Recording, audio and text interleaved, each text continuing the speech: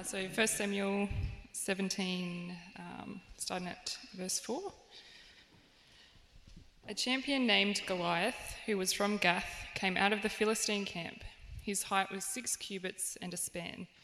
He had a bronze helmet on his head and wore a coat of scale armour of bronze weighing 5,000 shekels. On his legs he wore bronze greaves, and a bronze javelin was slung on his back. His spear shaft was like a weaver's rod, and its iron point weighed 600 shekels. His shield bearer went ahead of him.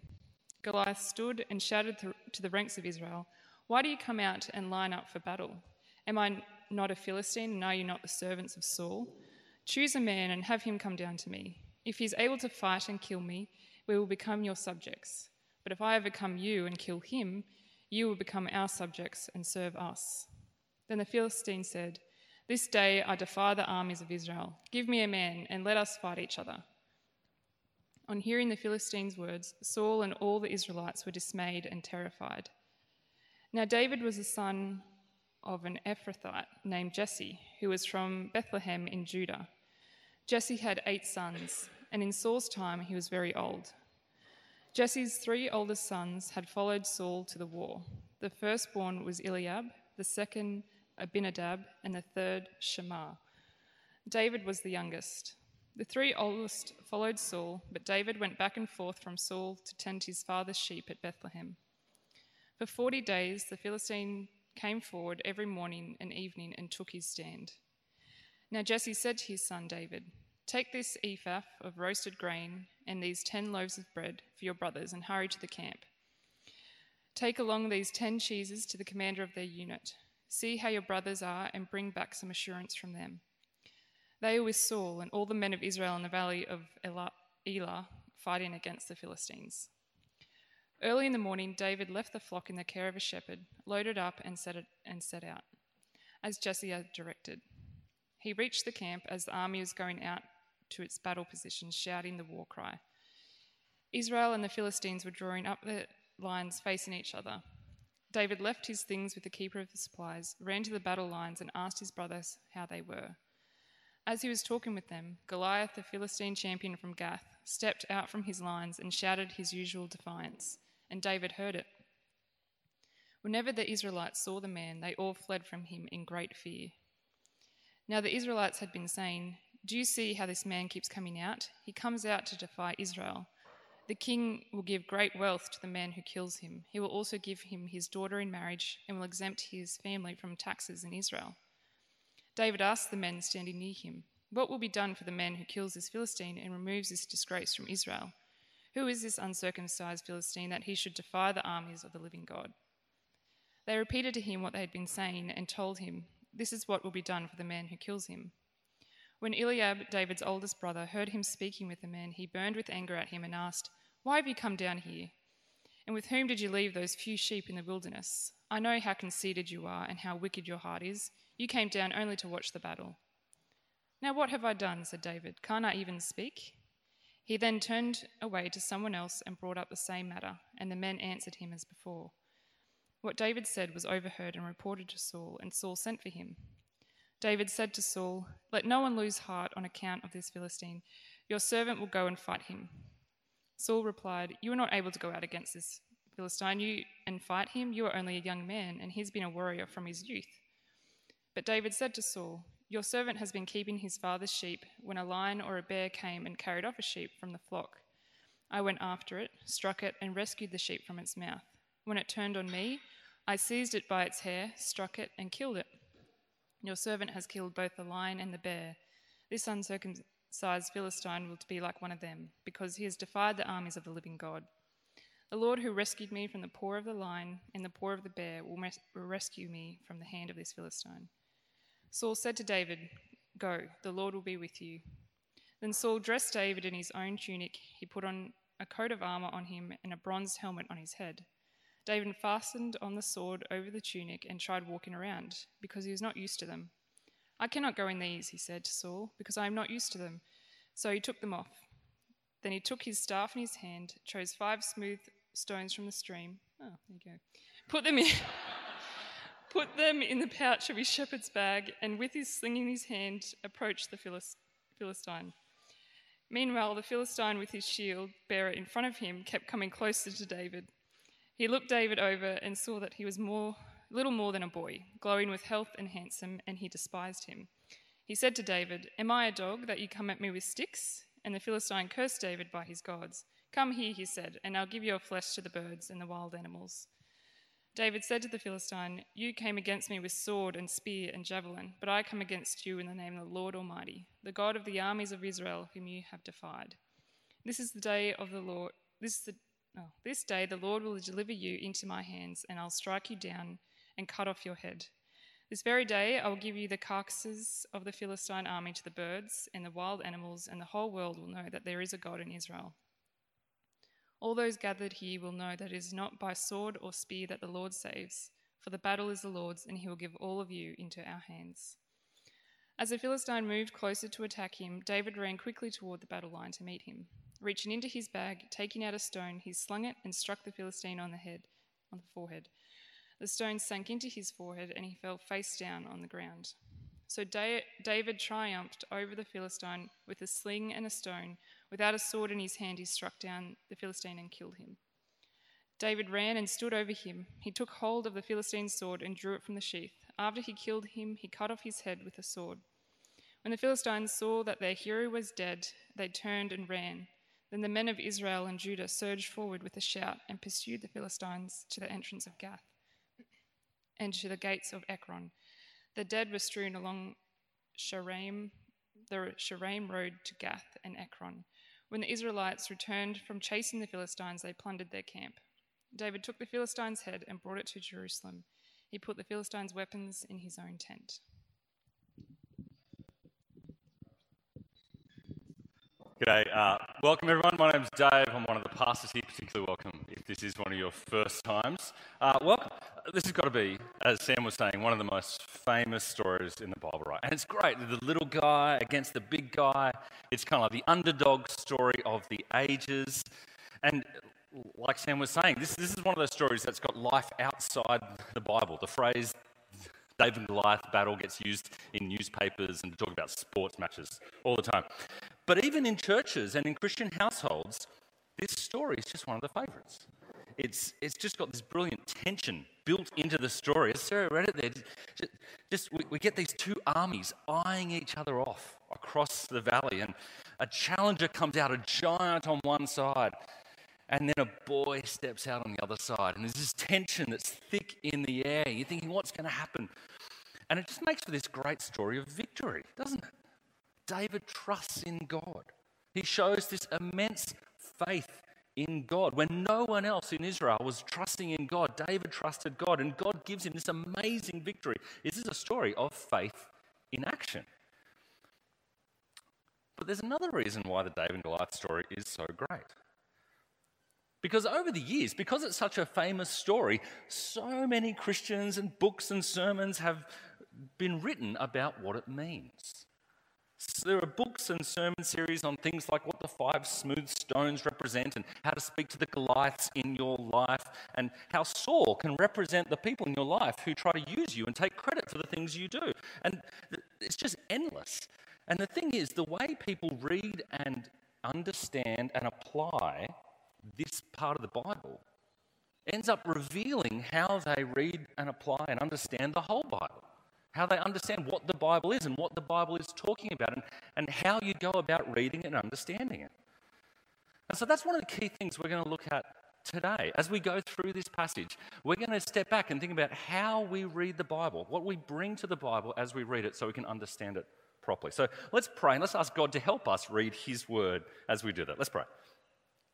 Our Heavenly Father, we thank you that you speak to us in your word. And so we ask that today, as we look at your word, as we've read it, as we understand it, please help us by your Spirit to understand what you are saying. And we ask this in Jesus' name. Amen. Okay, so the story of David and Goliath comes at a really low point in the book of 1 Samuel. So chapter 15, that was just before this, has just described how God regrets having made Saul the king of Israel. And so, as readers, as we the readers are reading through 1 Samuel, we're up to this point in the beginning of chapter 16 where we're wondering, okay, if God's rejected Saul, who will God choose next? What's God going to do about a new king? And if there's going to be a new king, then what's going to happen to Saul? All the questions are in the air. And so that's what chapter 16 goes straight into. So in your Bibles, come back a chapter with me and look at chapter 16, verse 1. Chapter 16, verse 1. The Lord said to Samuel, "How long will you mourn for Saul, since I have rejected him as king over Israel? Fill your horn with oil and be on your way. I am sending you to Jesse of Bethlehem. I've chosen one of his sons to be king." So straight away, God's rejected Saul, and he sends Samuel, the prophet, to Bethlehem, to the home of Jesse and his many sons, the oldest of whom is called Eliab. And so look what happens in verse 6. Take a look from verse 6 of what happens when Samuel meets Eliab. When they arrived, Samuel saw Eliab and thought, "Surely the Lord's anointed stands here before the Lord." But the Lord said to Samuel, "Do not consider his appearance or his height, for I have rejected him. The Lord does not look at the things people look at. People look at the outward appearance, but the Lord looks at the heart." So it seems that this Eliab looks like he could make a good next king, right? Which is funny because it's a little bit like how Saul looked a few chapters earlier. Remember how Saul looked like he would make a good king? Saul was a head taller than everyone else in Israel. And both Saul and Eliab look like they might be king material for Israel. But God reminds Samuel that God's not interested in the outward appearance. God doesn't need someone to look big and powerful. God is interested in the heart, because God will use those with his heart. And so Eliab, the oldest, is asked to stand aside. And then Abinadab, the next son, gets brought forward and he's asked to stand aside. And then the next son's brought forward, he's asked to stand aside, and the next, until Samuel has to ask this really awkward question to Jesse in verse 11. "Are these all the sons you have? Do you have other sons that maybe aren't here?" And so they go and they send for the youngest son, David. And it's a little bit like how with Saul, remember how when they went to anoint Saul as king, they had to go and find him, but he was hiding in the luggage? It's a little bit like that. Although rather than David hiding in the luggage, David's not hiding, David's protecting sheep. David's doing important work. But the weird thing is that after all that talk from God to Samuel about not considering the appearance, look at how David is described in verse 12. In verse 12, David was glowing with health and had a fine appearance and handsome features. Then the Lord said, "Rise and anoint him. This is the one." So Samuel took the horn of oil and anointed him in the presence of his brothers, and from that day on, the Spirit of the Lord came powerfully upon David. It's weird. After God has said, don't look at his appearance, David appears awesome. He looks, well, he's good looking for one thing.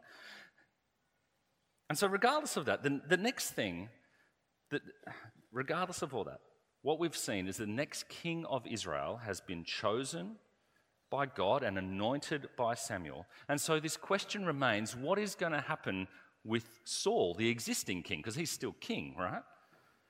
Well, the rest of chapter 16 is about how Saul has lost God's Spirit. God's Spirit's now on David and it's off Saul.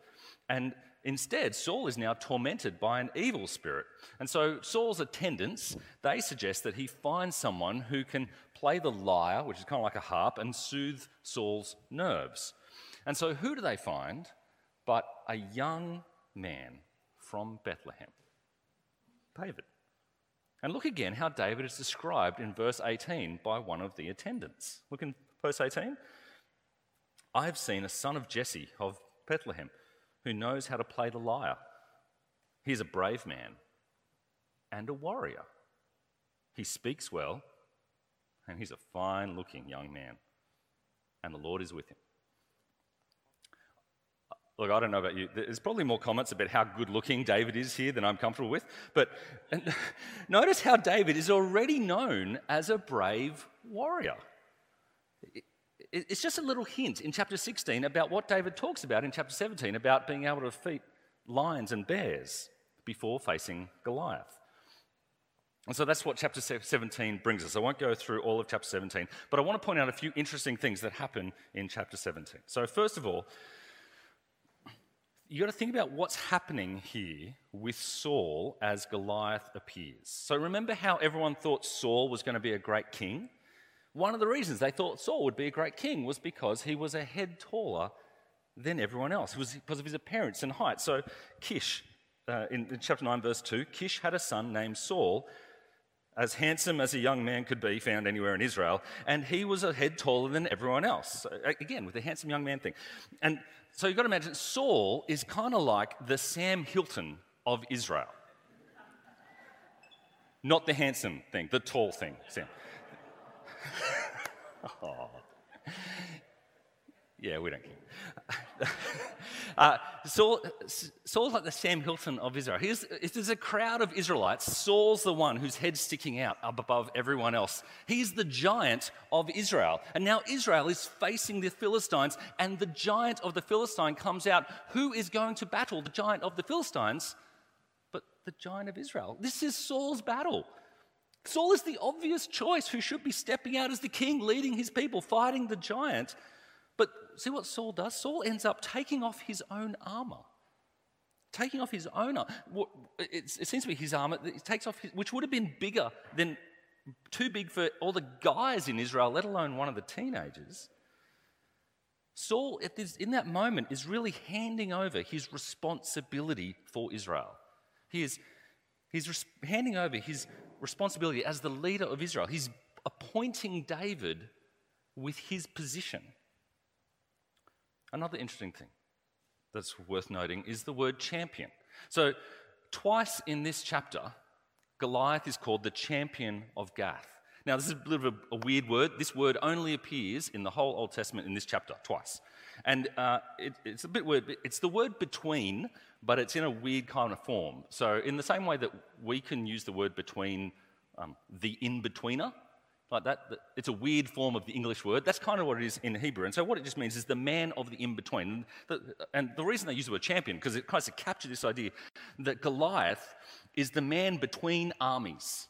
He is the man who stands in the breach between two armies. He leads his army. He stands in front of his army as the champion of the battleground. And so that means when David steps out from the Israelite line, and he starts walking towards Goliath. In that moment, David is the champion of Israel. He is the man of the in-between. In fact, the battle that they're going to have is to determine who really is the man of the in-between. Who is the man between armies? Who is the man to whom both armies will honour and obey? Third point. It's worth noting David's heart in chapter 17. Because we get told to look at it in chapter 16, right? Because we hear David's heart in the way he talks to Saul and to Goliath. So just look with me again, chapter 17, verse 37. Look what David says to Saul. The Lord, who rescued me from the paw of the lion and the paw of the bear, will rescue me from the hand of this Philistine. And again, look at verse 47, what David says to Goliath. He says, all those who are gathered here will know that it is not by sword or spear that the Lord saves. For the battle is the Lord's, and he will give all of you into our hands. See, David really does trust. This is David's heart. He really does trust that God will rescue him from Goliath's hand. And he really does trust that it won't be any effort at all. That if God is in the battle, if this is the Lord's battle and he wants an outcome to happen, it's not going to be an effort at all. It's not going to be hard. See, David sees the battle. He sees Goliath not according to outward appearance, just like the Lord does. But David sees Goliath and the battle in the world through God's eyes. This is barely even a battle if God is in it. And so David lets loose his sling, Goliath falls. Everyone's shocked. The Philistines flee and Israel pursues. It's a victory for David as the true king. It's a victory for Israel. David's victory is a victory for Israel, and it's a seal of approval on God's choice of king. But what does it mean for us? I mean, how should we approach passages like this awesome passage and then apply them to us? Because as I mentioned before, I did some searching this week about what the David and Goliath story means, how to apply it to us, and how different Christians have applied it. And there is so much out there. I was surprised. There's two main ideas that come out again and again. The first idea of how to apply this passage is the idea that God loves the underdog, right?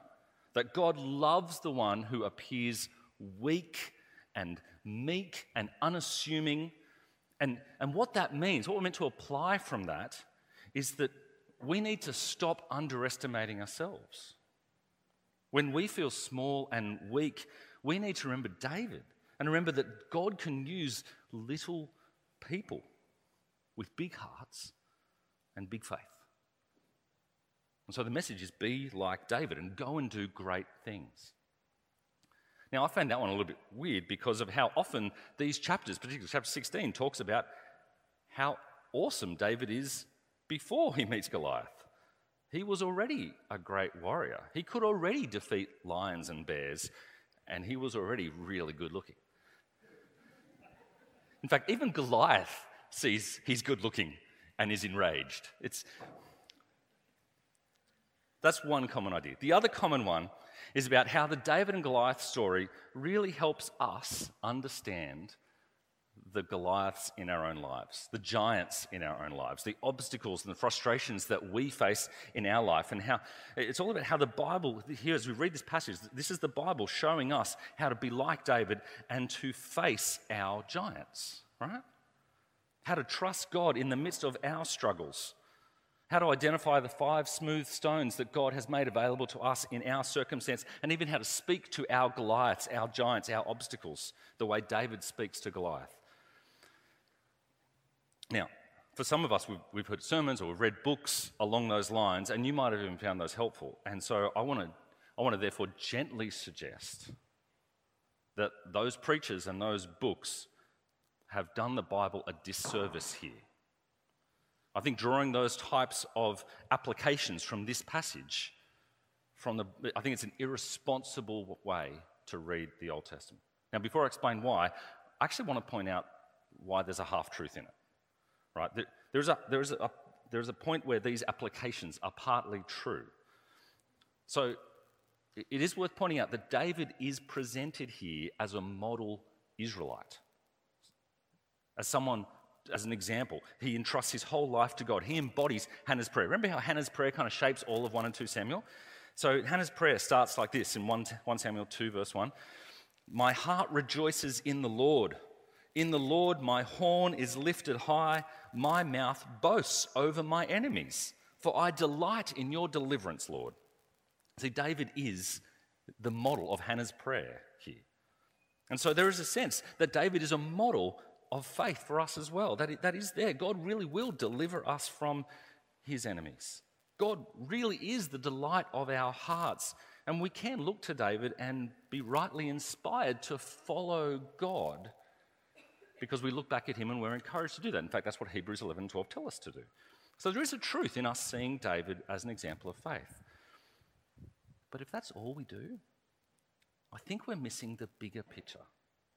That is, if we read Old Testament passages and we're just trying to work out, as I read this part of the Old Testament, is this something that I'm meant to follow, or is it something I'm not meant to follow? Is this something I'm meant to do or not meant to do? We end up reading the Bible as if it's just an instruction manual for life. That is, we'll end up thinking of the Bible as this book that I pick up and I read, and at every point I'm reading the Bible, what I'm trying to do, the lens I'm using to read the Bible is my life. As I read this passage, My focus is on me. I'm the topic as I read this passage. I'm the one that this is supposed to apply to. I make the Bible all about me. Can you see what the problem is there? That the Bible isn't about me or you or even about David. In fact, it's not about Israel. In fact, the Bible isn't even about heaven and hell. All those things are in the Bible, but the Bible is about God. The Bible is about what God has done and God will do and God's greatness. The Bible is about, every passage we get to in the Bible is all about God's greatness, how awesome he is displayed in Jesus.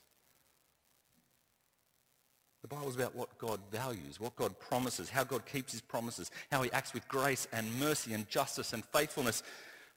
And so we're not meant to pick up the Bible and read and glean tips and tricks for life as if the Bible's about us. We're meant to read the Bible and get to know our God and what he is like and what he is doing to bring himself glory through his son Jesus.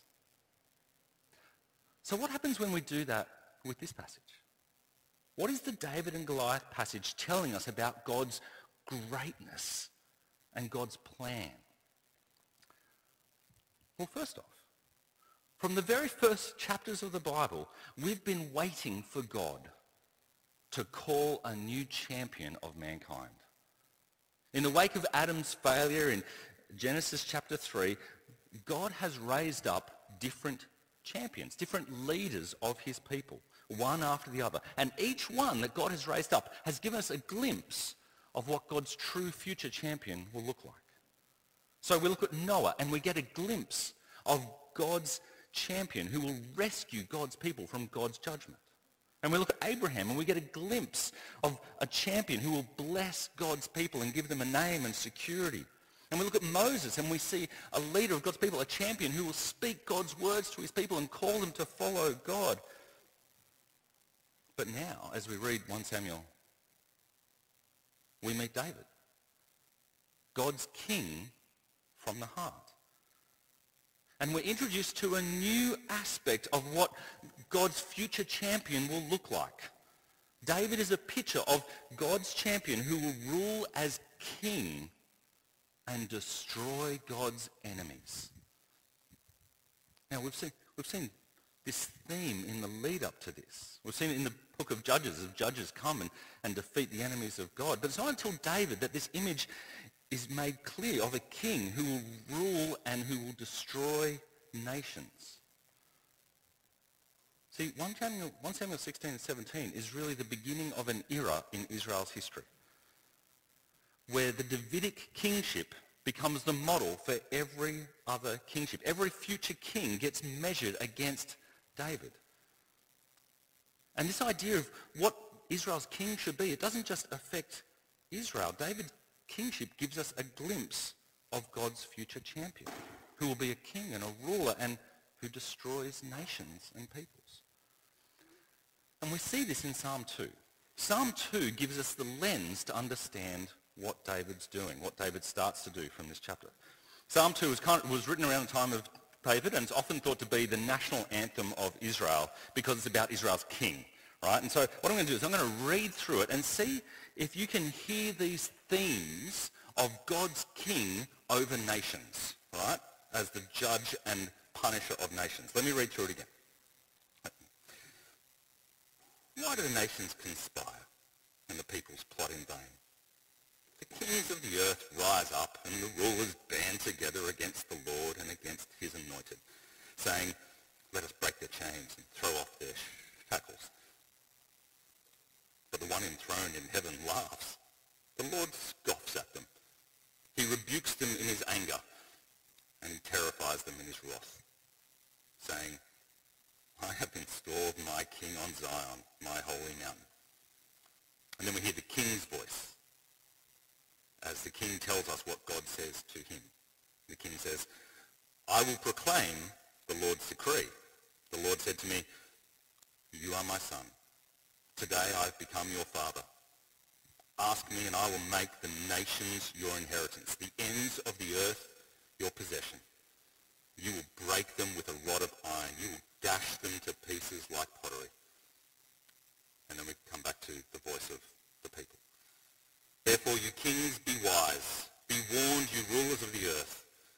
Serve the Lord with fear and celebrate his rule with trembling.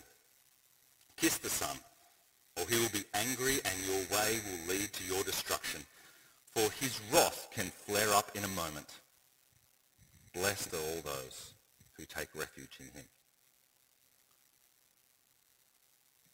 See, when we read about David being chosen by Samuel and David stepping out from the battle lines and David trusting God without sword or spear against an impossible enemy and defeating him with ease, we're meant to realize that this is the beginning of a new era. This is a new aspect of what God's future champion, Jesus, will be like. Not just a savior of God's people and not just a teacher of God's people and not just one who blesses God's people, but he's also going to be a mighty king who defeats the enemies of God. So let me just step back for a second. See how we're approaching the Bible? We're trying to understand it.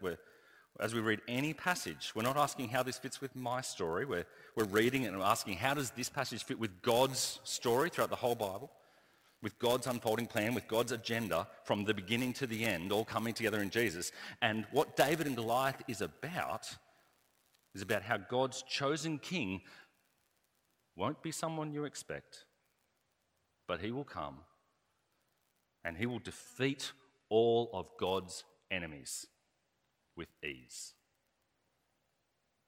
And that's what Jesus does. So this is where the David and Goliath story reminds us of an aspect of Jesus that we might tend to forget from time to time.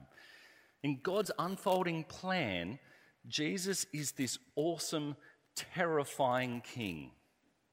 He may not look like it at first, and you could easily underestimate him, and the Jews did, but because Jesus is God's anointed, chosen king, Jesus is also God's great, terrifying king.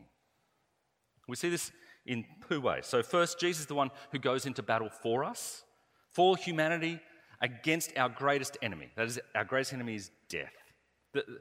That's what the David and Goliath story points forward to. Jesus walking out to the cross is like David walking out to Goliath, and both looking up at this hideous enemy of God's people, and both entrusting their lives to God in that moment, that God will deliver them from this enemy, David from Goliath and Jesus from death, and that their victory will be the victory for their people. David over Goliath for the Israelites and Jesus over death for humanity. See, that's where we fit in the David Goliath story. If we're going to read ourselves anywhere into 1 Samuel 16 and 17, it says the Israelites who are shaking in our sandals over in the corner, terrified of Goliath, and watching Jesus step out and going, can he do it? Can he defeat our enemy for us? Because we're petrified. That's who we are.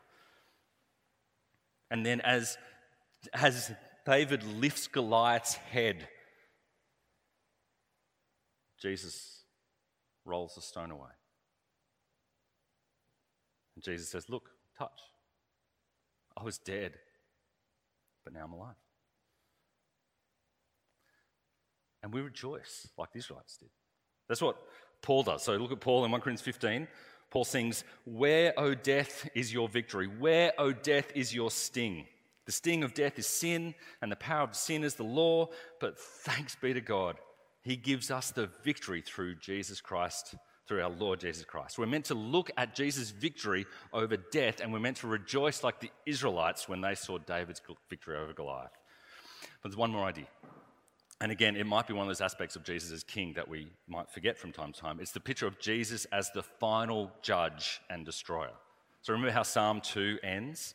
Psalm 2 describes God's king, one who will destroy nations as easily as smashing plates on the ground, and that kings and rulers and armies will fear and celebrate with trembling because God's king will destroy you. We can't forget this. Jesus, our wonderful, merciful, loving king, he is still that type of king. The type of king who people should fear. And we see this again and again in the New Testament. Acts 17, Paul says, but now God commands all people everywhere to repent. For he has set a day when he will judge the world with justice by the man he has appointed. He's given proof of this by raising him from the dead. Or 2 Thessalonians. Look how Jesus is described here. When the Lord Jesus is revealed from heaven in blazing fire with his powerful angels, he will punish those who do not know God and do not obey the gospel of our Lord Jesus. They will be punished with everlasting destruction and shut out from the presence of the Lord and from the glory of his might on the day he comes to be glorified in his holy people and to be marveled at among all those who have believed. Friends, Jesus will return and he will judge the nations. He will judge people. He will judge everyone. And he will do it with ease. No armies, no missiles, no technology will pose any threat to Jesus. They will all be swept away like leaves in the wind. Every knee will bow and every tongue will confess, willingly or unwillingly, that Jesus is the King. And so what do we do when we see that Jesus is the true and greater David? We do exactly what Psalm 2 says. We take refuge in him. We do what the Israelites were doing. We do what Saul did. Saul was taking refuge in David. He was hiding behind him. That's what we do. We come to Jesus, great and terrifying Jesus, and we say, Lord and Master, I don't want to be your enemy. I don't want to be on the other side. I want to be on your side. I don't want to fight against you. I'm not going to do my thing anymore. I'm going to do your thing. I'm going to give you my life. You can be my king, and I will take refuge in you. See, we have no hope.